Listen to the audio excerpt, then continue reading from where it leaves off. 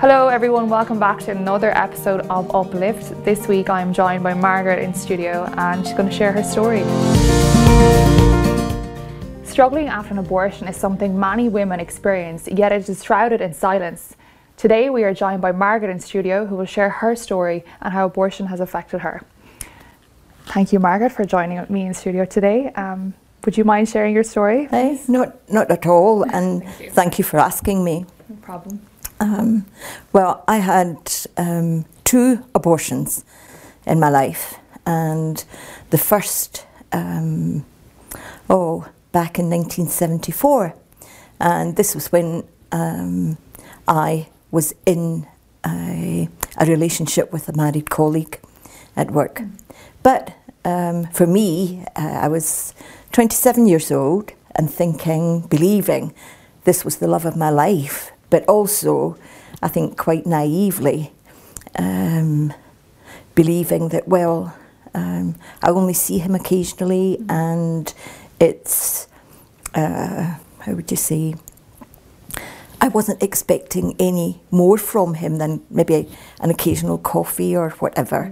But anyway, 3 months into the relationship, and I found myself pregnant. And again, when I look back and I think, my goodness, how naive you were, because at work, and I was being sick in the mornings, and I thought, what's that? Yeah. And until I missed 2 periods, I thought there's something wrong, and took a pregnancy test. And again, the impact, the shock of that, and well, I know many women, when you find out you're pregnant and it's not in the ideal circumstance, your life's out of your control. So it is a crisis, and what's the future going to be like? Can I cope? And I think there was a very short time, a window, if you like, where, because I was having the baby of the man I loved, it was a baby. But when the time came for me to tell him, well, when the rubber hits the road, the reality kicks in, and he said, well, what happened was that he had to go back home and explain to his wife, and there's a whole scenario or a whole backstory of he came up from England to where we were working, so his wife was still living down south. But anyway, the outcome of that was that, well, Margaret, I don't know what you're going to do, but I won't be with you.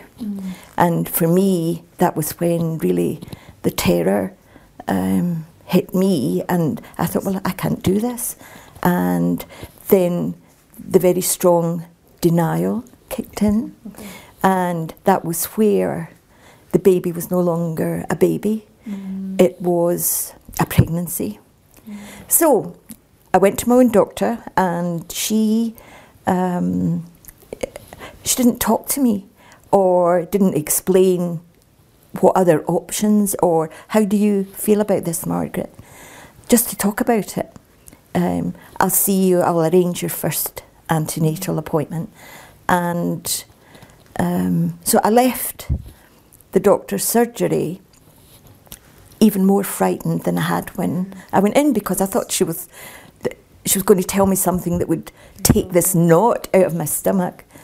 Anyway, a friend, the only one that I told, she had worked down south, and she had heard of the British Pregnancy Advisory Service, as was, it's now BPAS, and they didn't have an office in Glasgow, but you could phone, chat to a counsellor, and the arrangement was that the nearest clinic was in Liverpool.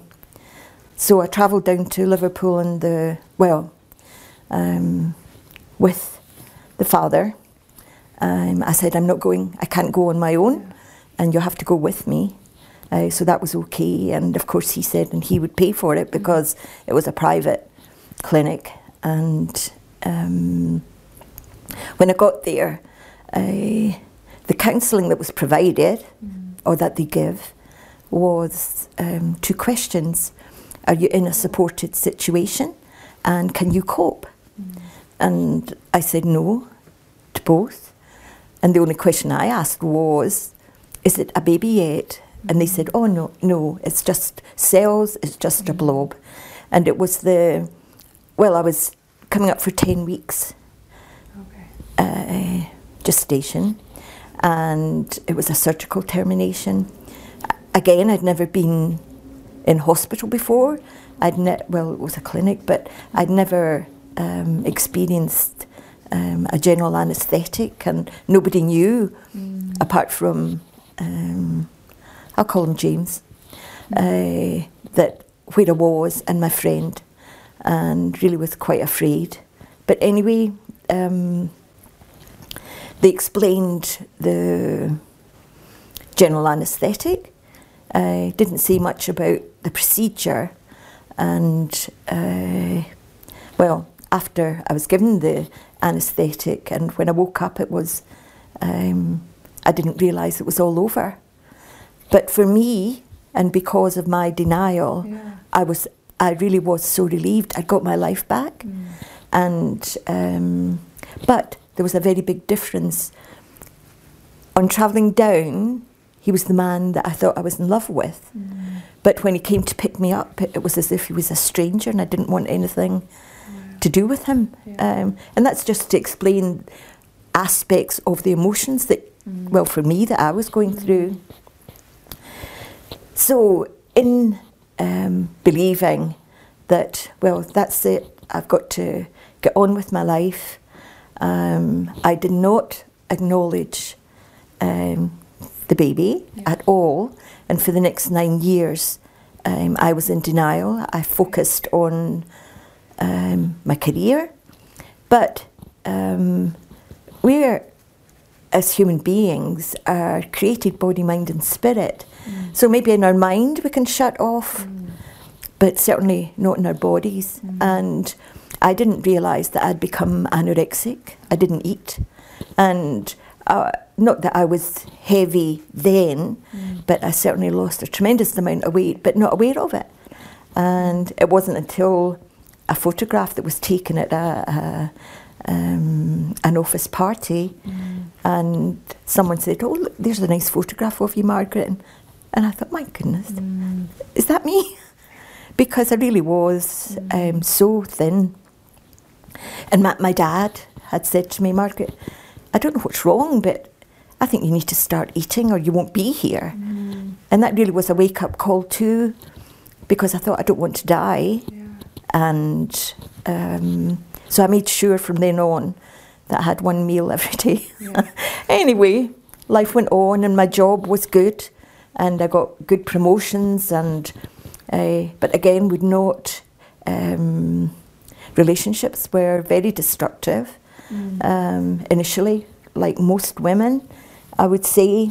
They can go through a time of being promiscuous, angry at themselves, but also angry at men. And I remember my attitude was, I'm going to treat you the way I've been treated. But anyway, over time, that all calmed down. And during those 9 years again, my father had died, and I was the youngest in the family and lived with my mum. And my mum, who had Parkinson's disease, died suddenly. Now, again, within what's known as post-abortion trauma, when another loss situation occurs, it can trigger unresolved grief. So again, I'd promised I would never go out with anyone from my work again, but I did. And this again was someone that didn't live in Scotland, so I didn't really know that much about him. and I was being made redundant and had a place at university to retrain. So my life was going to be different. Also, just to say, in that 9 years, there was a place where there was quite a deep self-hatred. I wouldn't say I was depressed, but life was never the same. It was as if I was on a level plane all the time. I was neither happy nor sad. Yeah. But with the unresolved grief, I wanted more from this relationship. And I did not know the chap that well at all. But anyway, sex occurred, and I'd started the course. And the only time I've ever missed a period was when I was pregnant. Yeah. So I thought, I'm pregnant. I know I am. And if I go early enough, the shame, the fear, because now I was 37, and I thought, this career woman, and how did I get into this situation again? Anyway, if I went early enough, it wouldn't be a baby. By this time, the abortion industry had progressed to having an office in Glasgow, so I thought, if I go early enough, I'll see what they say. So I was so ashamed going to that office, but again, the denial, it's not a baby. And, well, the same questions is really what they asked me. Can you cope? Are you in a supported situation? And I said, no. I said, can I have another abortion? Oh, yes, of course you can. This is the solution. You've got your life in front of you. As you're saying, you're on your own. And it was the same procedure. Yeah. And I travelled back down to Liverpool. Again, within the impact of abortion, although I went to the same clinic, I had no memory of that building whatsoever till the following morning. Wow. And it was the breakfast room, and it was, at that time, they would still smoke. So the walls were this dirty yellow, and it was just dark and morbid, and that just mirrored how I felt at that time. So anyway, a girlfriend had come with me, and when we travelled up home, the thoughts that I had was, like, what kind of woman was I? But again, not acknowledging the baby at all. So on my course, it required that I went away for 2 blocks of 12 weeks. And the only difference after the abortion was that I bled. After the first abortion, there was no bleeding after the second abortion. Okay. And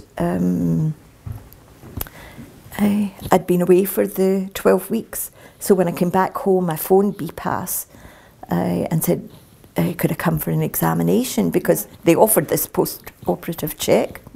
And so I went to the office, and the doctor who examined me asked me 2 questions. He said, have you been to Liverpool? And did you have the operation? And I really was puzzled and looking at him, because there was no question in my mind. I did have the operation. But again, the feelings that came up was there must be something really badly wrong with me. And he said, can I invite a colleague in to examine you? And I said, yes. And the other doctor came in, he examined me, and he said, oh, approximately 20 weeks gestation.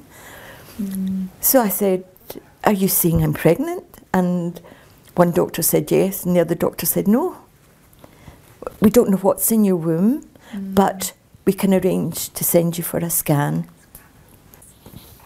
I went to the hospital, and absolutely petrified,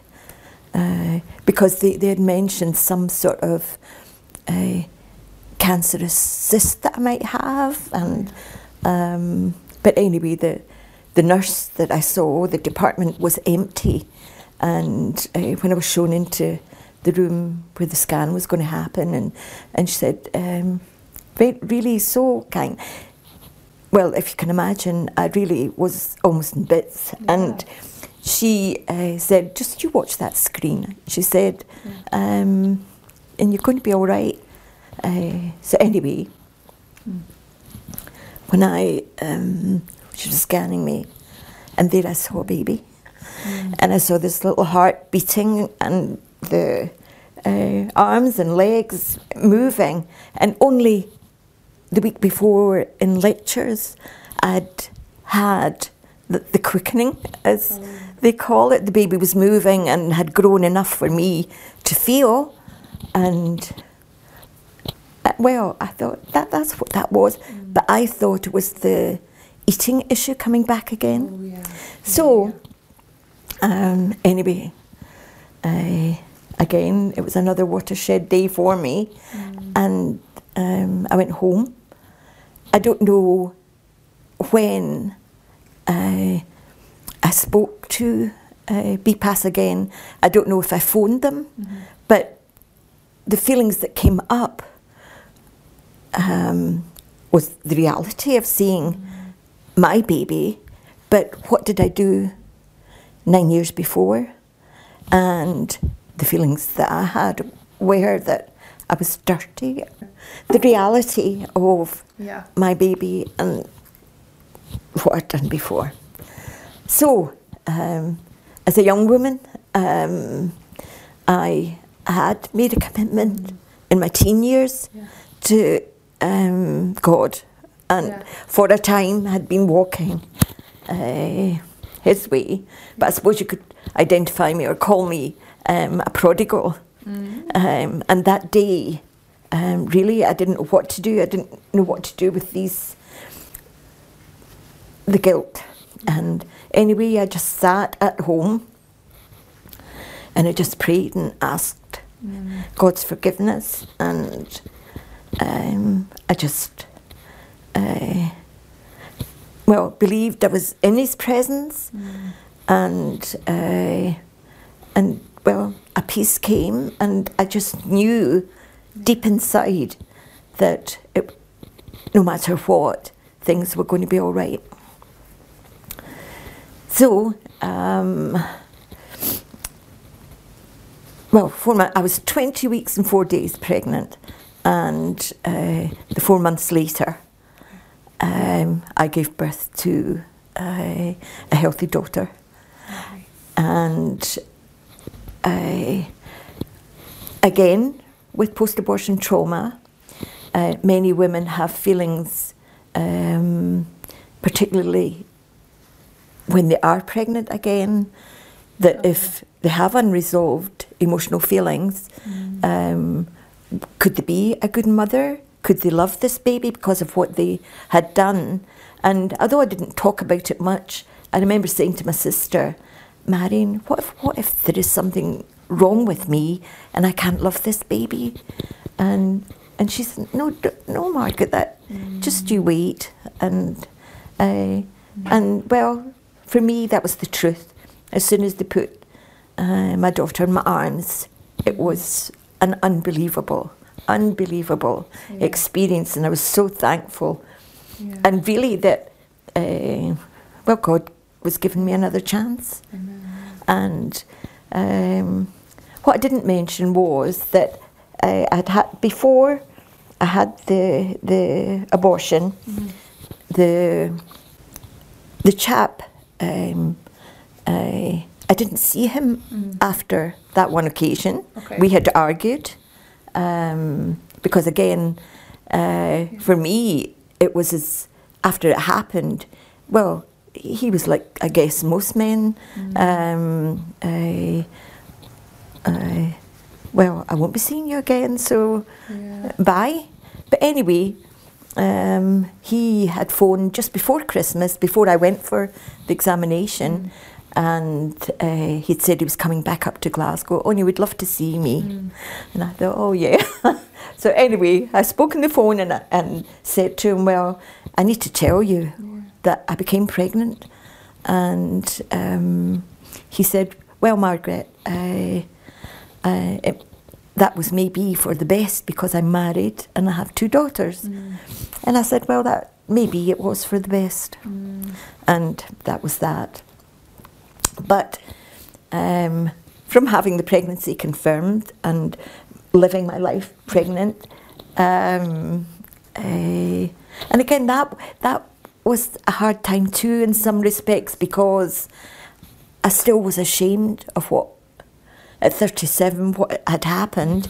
But again, not of the, like say, the baby as such. But anyway, I prayed a lot about, well, I thought I had his real telephone number, because I argued with myself, does he need to know, and should I tell him? And anyway, he, the week before I went in to hospital, my due date, he phoned again to say he was coming up to Scotland, so could we meet up? And I said, oh, well, yes, please come to the house, because I'd left it with God that if the opportunity came, well, he had to know. And, well, I didn't have any milk at home that day when he came, so I got in my car, rushed to the shop, and just as I drove up, his car was at the door. And, well, of course, he's seeing me from the neck up, so as I get out and he's looking at me and shocked, and he said, my goodness, Margaret, what happened to you? And I said, well, it seems as if that abortion did not work and the pregnancy continued. And I suppose in some respects, I don't remember the shock in his face at that moment in time, but anyway, he came into the house and I said, I really believe you have to know this, because it's life, it's not, I said, the way I was living was all wrong. I said, and certainly the way you were living when you are married, I said, my life's going to change completely, but I said, you've got a choice here, how you're going to live your life. But I said, I really wanted to only ask you 2 questions. I said, I don't want anything from you. I said, but is there any health issues that might be a problem for the baby? And he said, no. And really, that was the extent of me telling him, well, you need to change your life. And he left that day, and I've never heard from him since. So, again, as time, well, God, as God is, he was so good, and I finished my course, I sat the exam, but where I thought I would have to work, well, it really was made clear to me if my daughter was only going to have one parent, she had to have 100% of me. So, and it was lovely to be a mum, having worked all these years, and to do the things we did. And then, after being at home for a time, well, till she went to primary school, that again was when my life changed. So, Margaret, what helped you begin a healing process then? Well, really, becoming a Christian, or re-establishing my relationship with Jesus, because, well, reading the Bible is his word, and his word is life, and living the living word. So, and now there was 2 American psychologists, Christians, who came to Paisley, where I live, and they had done a lot of work in inner healing, and so I'd gone to hear what they said, and well, I had prayer, and again, an interesting thing did happen, and it is relevant because they talk about the babies in the womb. They've no feelings. And either pain or emotional feelings or whatever. Yeah. But my daughter wouldn't feed from me, skin to skin. And when I'd spoken to the psychologist, he said, well, and from reading of his work, he said, babies in the womb know when they're being rejected. But babies, the unborn, are aware of so many things that it's only, again, in the following years that many have studied, that they can hear music, they know the mum's voice and the dad's voice and these things. But anyway, that was one thing that was an issue early on. Do you think that if women and girls were provided with the right amount of support, that you would see more of them choosing life? Oh, most definitely, because I then, say in 1988, became involved with a pro-life group. We had a speaker come to church, and there was a bill going through Parliament, so we had a day of life at our church, and so became involved after hearing about post-abortion trauma. And when the girls from SPUC heard my story, they said, would you like to come in an afternoon a week, because we get calls from women. And so from there, I then, for the next 20 odd years, worked with SPUC in, I wasn't in the political area, but we were called British Victims of Abortion, and we set up a helpline, and the reality was that, well, I remember counting way at the beginning, when it wasn't talked about that much, but we had done some marketing in churches particularly, and I had 300 calls that year, and it was just me over time, and I was hearing the same thing all the time, that and the reality is that women really are not counselled in any way to understand their situation or their circumstance. They are counselled to abort so that the abortion providers can tick the boxes to make it legal. And so many, well, there'd be the group who would talk about, I didn't want to do it, but they were being coerced either by lack of support from family or the man involved, the father, or their circumstances, or fears, or there was the occasion when it would be maybe a medical problem with the baby, and again, they're not given the full information, they're not allowed to explore their circumstances, their situation. And what do you think about abortion? What is your feeling about it, and what is your feeling about the baby?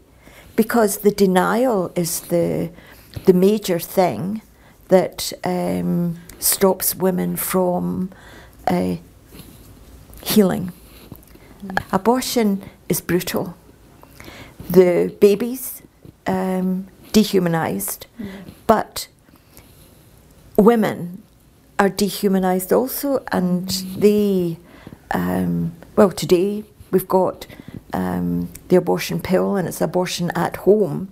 And if abusers abuse over a long time, they are totally desensitized to what they do to the person they're abusing. And I see that in society. Our society has so denied the unborn child, but also the woman. And because the abortion pill is brutal. And all that I've heard on the telephone, and if they're on their own, they're frightened, they're the reactions that their body has, whether it's the extreme pain that many have or the bleeding. And the bleeding that can carry on for, I had one lady on the phone and she bled for 12 weeks after, because, and she kept going to the doctor and she had a few other scans, but whatever was left of the tissue in her womb, whether it was afterbirth, it wasn't, they didn't deem it big enough. It will come away on its own. Yeah. So you can bleed for as long as it takes. And I thought, crazy. So callous, really so callous. What advice would you give to any woman who finds herself in that situation and thinks abortion is the only answer? Well, I know that they more than likely will feel, because of 54 years of the rhetoric of the pro-choice movement, 54 years of abortion providers, where it's from the government down that they deny the reality of abortion.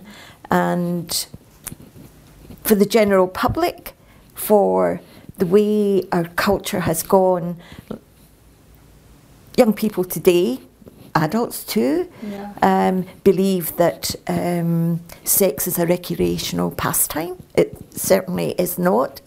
And so the responsibility has been removed from the sexual act, that every time, even with contraception, you can become pregnant.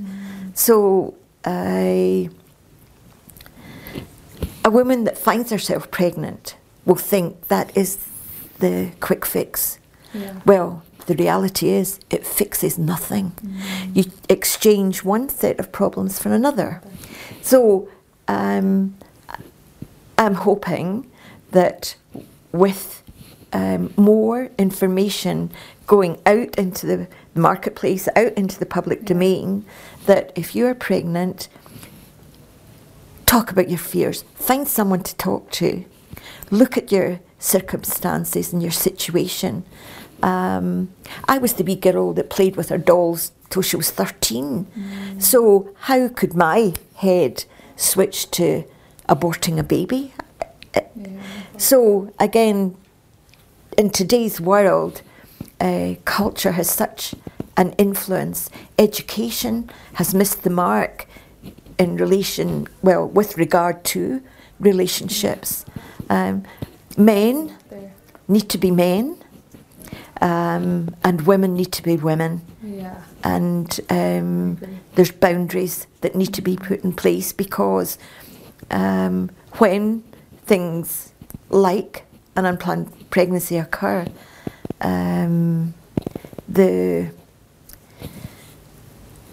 to choose abortion, you're denying yourself. The instincts that you have are to nurture. But again, that is not in our culture. What would you like to say to abortion providers who may be oblivious to how this procedure would affect women? Well, because I would say there's an underlying agenda going back to before the abortion law came into being. There is such a thing as eugenics, and I believe that underlies abortion and the provision of abortion. But the abortion providers have never acknowledged the research or asked women the right questions. How are you feeling after your abortion? So they've denied totally the after effects on women, and not only on women, because during my 20 plus years, at the end of a telephone, I've spoken to the fathers who struggle, who may be in denial initially, but then further down the line, like the young man whose friend asks him to go to pick up his wee boy from school, and an intelligent man, he gets to the school and he's looking at all these wee boys running around and kicking balls, and I thought, I could have a boy at this school at this age. And that was the beginning of the breaking of his denial. Wow. And he then thought about things, and like say he would drink to excess. Yeah, to medicate it probably. Yes, yeah. So the men who would come on the phone damaged, the grandfathers, grandmothers. The reality is that it's not just, or it's not only the baby and the mother. Yeah. All who have personal contact are impacted, but that's denied. Any man who goes along with a woman to an abortion clinic, and if he has any doubts and they think he may have stopped the woman, they're quite aggressive and leave the room and keep your opinions to yourself. And I've heard that many, many times. But so they deny post-abortion trauma. And I have said, I've spoken to them and I've said, well, what are you so afraid of? Why do you need to lie if abortion is the best solution? Because many who work in the abortion clinics, and I guess in Scotland, the NHS, are post-abortive too. Because the other thing that flags up is, and why the women who are aggressive about, if you were the silent witness outside an abortion clinic, the threat of anyone breaking their denial, because they've gone behind this wall and they've got to protect themselves. So therefore, that's why it's so aggressive. And again, I would say with the medics,